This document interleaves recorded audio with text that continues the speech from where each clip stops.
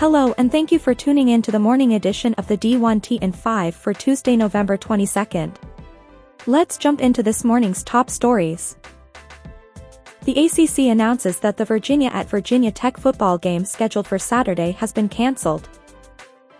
Ole Miss head football coach Lane Kiffin has a field day on Twitter after WCBI News sports director John Sokoloff reported Kiffin would step down on Friday to take the Auburn job.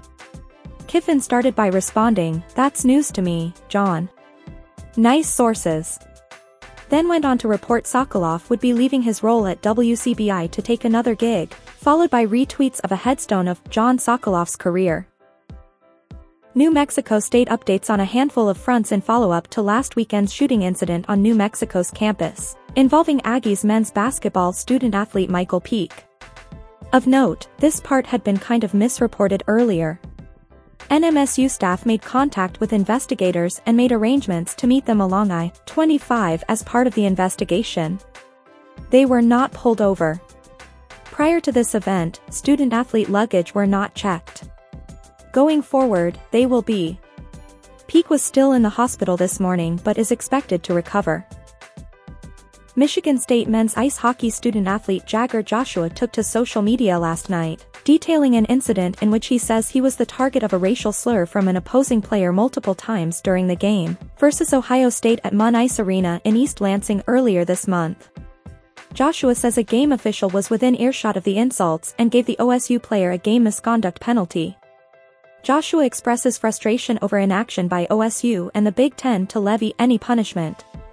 The conference's statement, due to the absence of indisputable evidence presented to the conference has not imposed further disciplinary action. Spartans AD Alan Haller, Michigan State Athletics stands with Jagger Joshua and commends him for having the courage to speak up against racial injustice. As a department, we are committed to providing opportunities for all student athletes to compete in a space free from discrimination, racism, or hate. Extra Points purveyor Matt Brown breaks the news that this morning EA Sports will officially announce plans to delay the release of its new college football video game to 2024. Brown last night via Twitter, "I will have more info for you tomorrow, but I can tell you this delay is about more than just NIL-related stuff." Gator Boosters executive director Phil Farr catches up with D1 Ticker and connects Kristen Ergel to discuss the impact of NIL on donor dollars, as well as Florida's new Heavener Football Training Center and more. On the former, the NIL world changes from month to month, and we've had to re-educate our people on the importance of supporting our programs in that space. People are really starting to understand that world.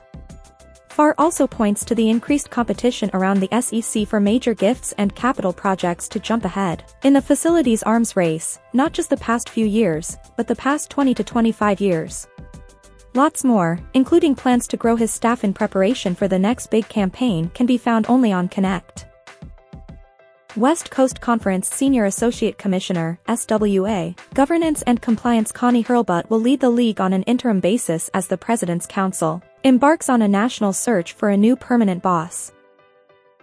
Counsel for former USC football student-athlete Matthew G's widow told the jury during closing arguments yesterday that the CTE from football-related injuries indirectly killed G and laid out the case for $53 million in damages in the G v. NCAA trial.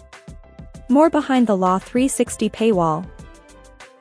The MAC and Sun Belt have partnered for a men's basketball and women's basketball scheduling alliance. Starting in 2023-24 and continuing in 2024-25, the MAC SBC Challenge guarantees one home and away contest for each member, with games occurring in early November and early February, based on projected and real-time net rankings, respectively.